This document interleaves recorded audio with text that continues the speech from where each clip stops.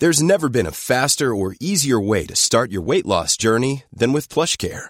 PlushCare accepts most insurance plans and gives you online access to board-certified physicians who can prescribe FDA-approved weight loss medications like Wegovy and Zepbound for those who qualify. Take charge of your health and speak with a board-certified physician about a weight loss plan that's right for you. Get started today at plushcare.com/weightloss. That's plushcare.com/weightloss. plushcare.com/weightloss.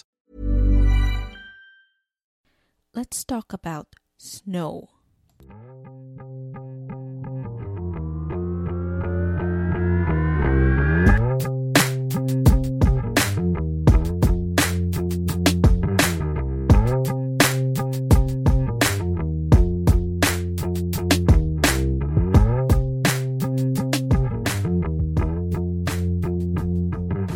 Welcome to another episode of Tita Talk Season 2.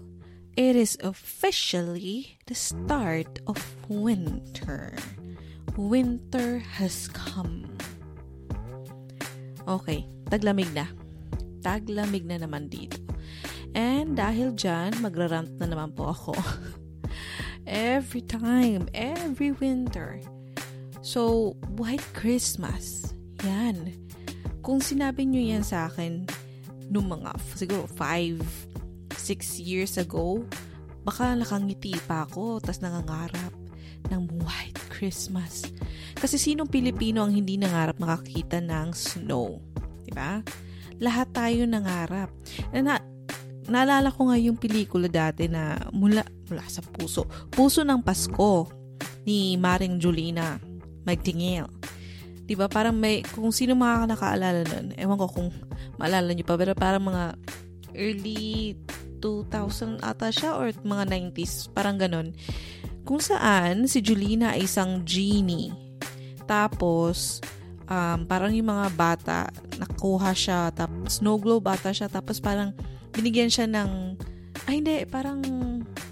hindi ko alam kung anong tawag dun sa parang gazebo ba yun? Or something.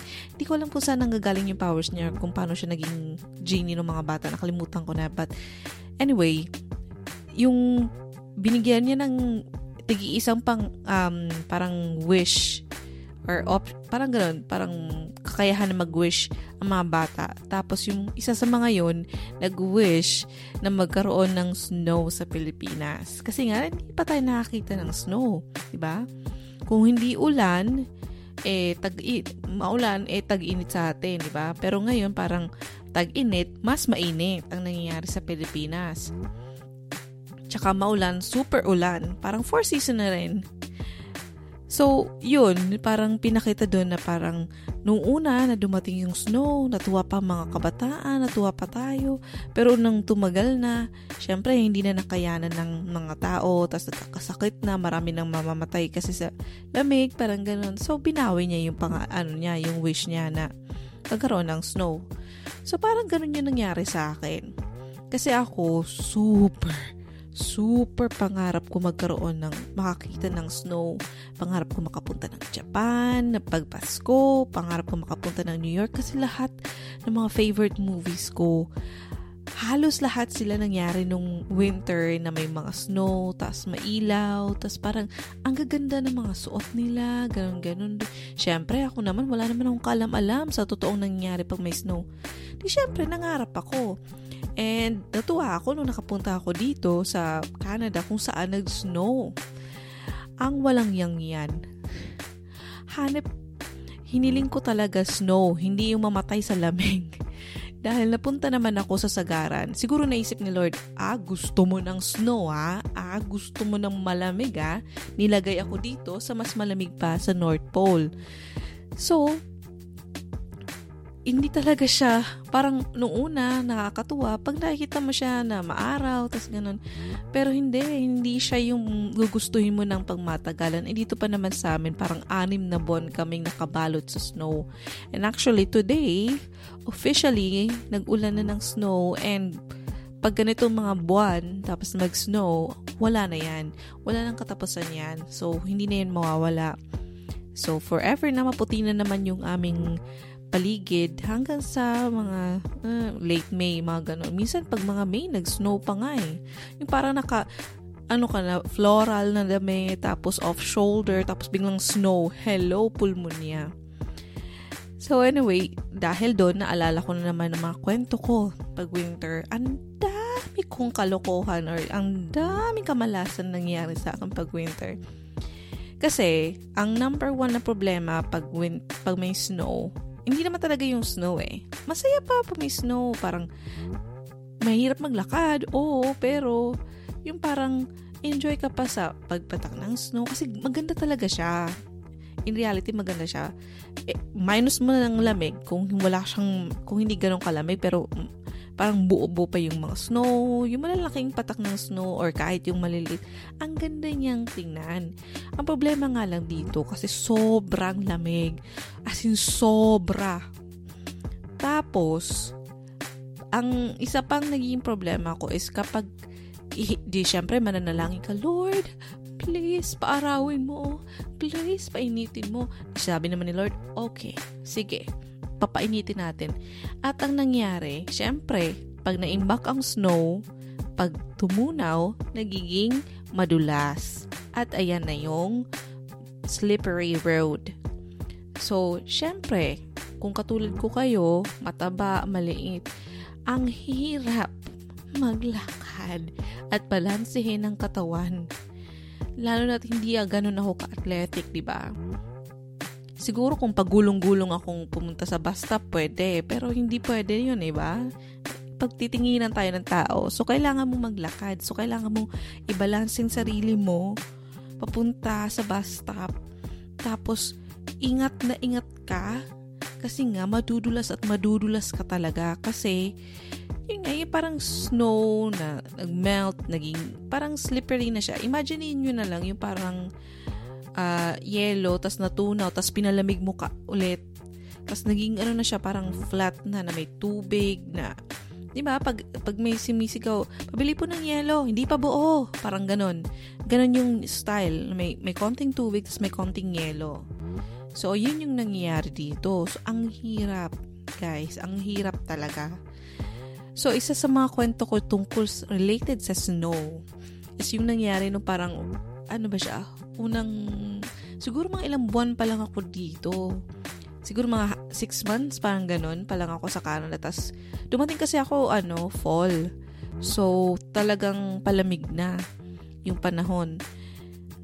Tapos, nung parang kasagsagan ng snow, commute ako.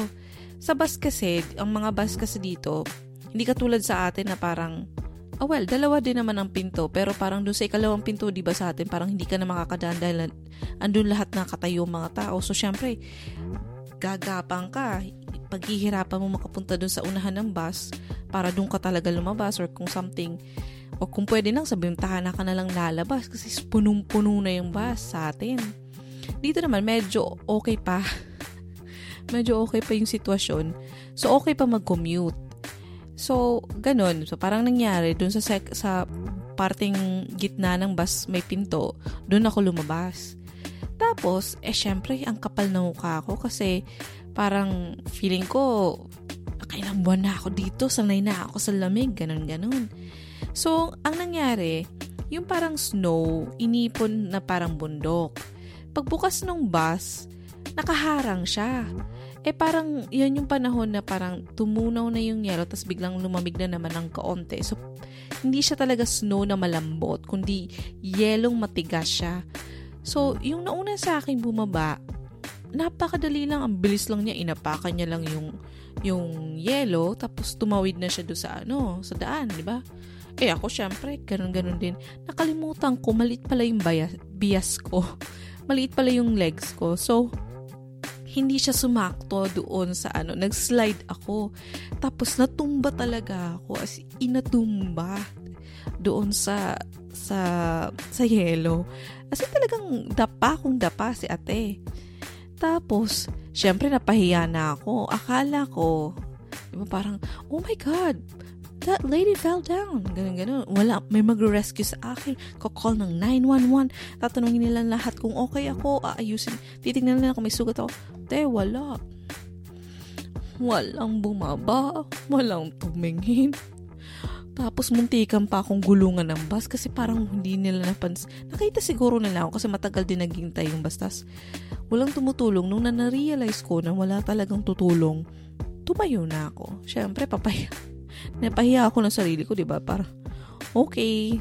Gusto ko talaga maging artista noong bata pa. Kaya talagang, kunwari, nasaktan pa ako. So, tumayo na lang. Ang ending, ang dumi ko kasi ang dami kong buhangin. Ang putik sa pagmumukha ko. Talagang pumasok ako sa office, kita pa ng boss ko. What happened to you? Ganun siya. Sabi ko, natumba ka po ako eh. Tapos, ayun, iika-ika ko for the rest of the day. Tapos nakakahiya talaga. Wala man lang tumulong. Parang sabi nila, malaki naman ang katawan ni ate. Kaya niya na yan. Kaloka, diba? So, yan lang naman yung kwento ko related sa snow. Tuwing snow talaga naaalala ko yung nangyari yun dahil, oh my gosh. Hindi na talaga ako pumunta sa lugar na yun kasi baka may makakita. Nakakahiya. Dadrama-drama pa kasi. Dadrama-drama pa. Anyway, what is the lesson for today? Ang lesson, minsan, kailangan maging masaya na tayo sa kung ano man tayo. Kasi, pag wini-wish mo ang isang bagay, minsan, ang akala mo ay katuparan na yung pangarap ay isang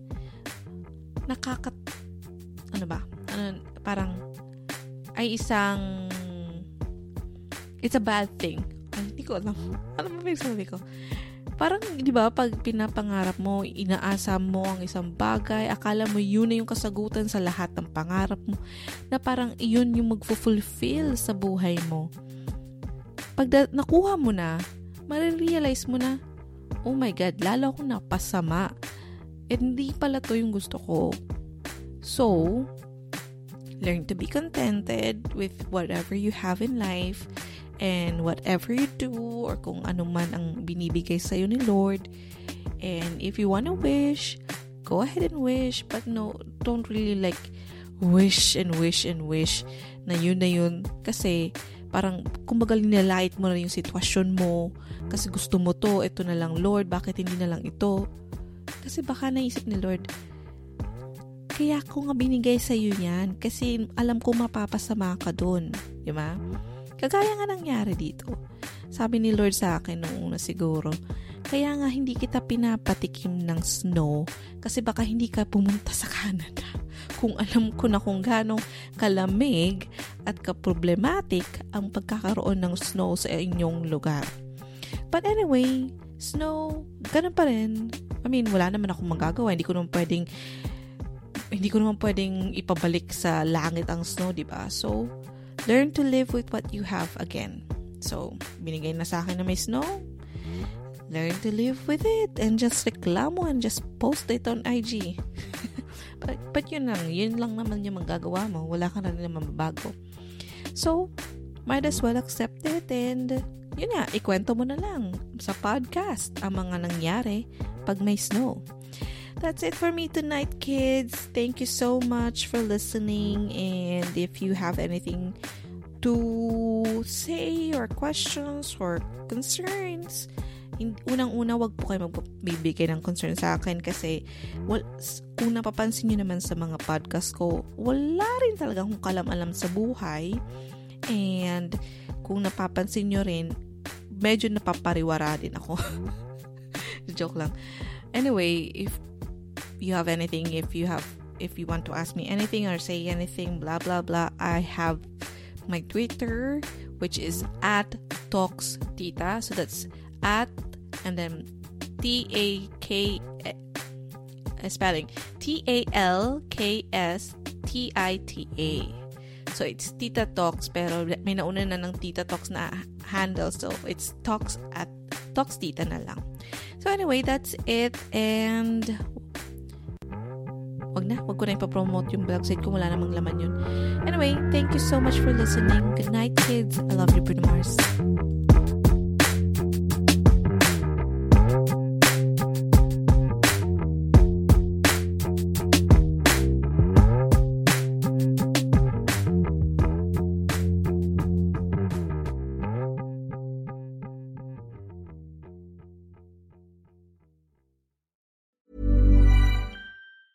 Planning for your next trip? Elevate your travel style with Quince. Quince has all the jet-setting essentials you'll want for your next getaway, like European linen, premium luggage options, buttery soft Italian leather bags, and so much more. And is all priced at 50 to 80% less than similar brands. Plus, Quince only works with factories that use safe and ethical manufacturing practices. Pack your bags with high-quality essentials you'll be wearing for vacations to come with Quince. Go to quince.com/pack for free shipping and 365-day returns.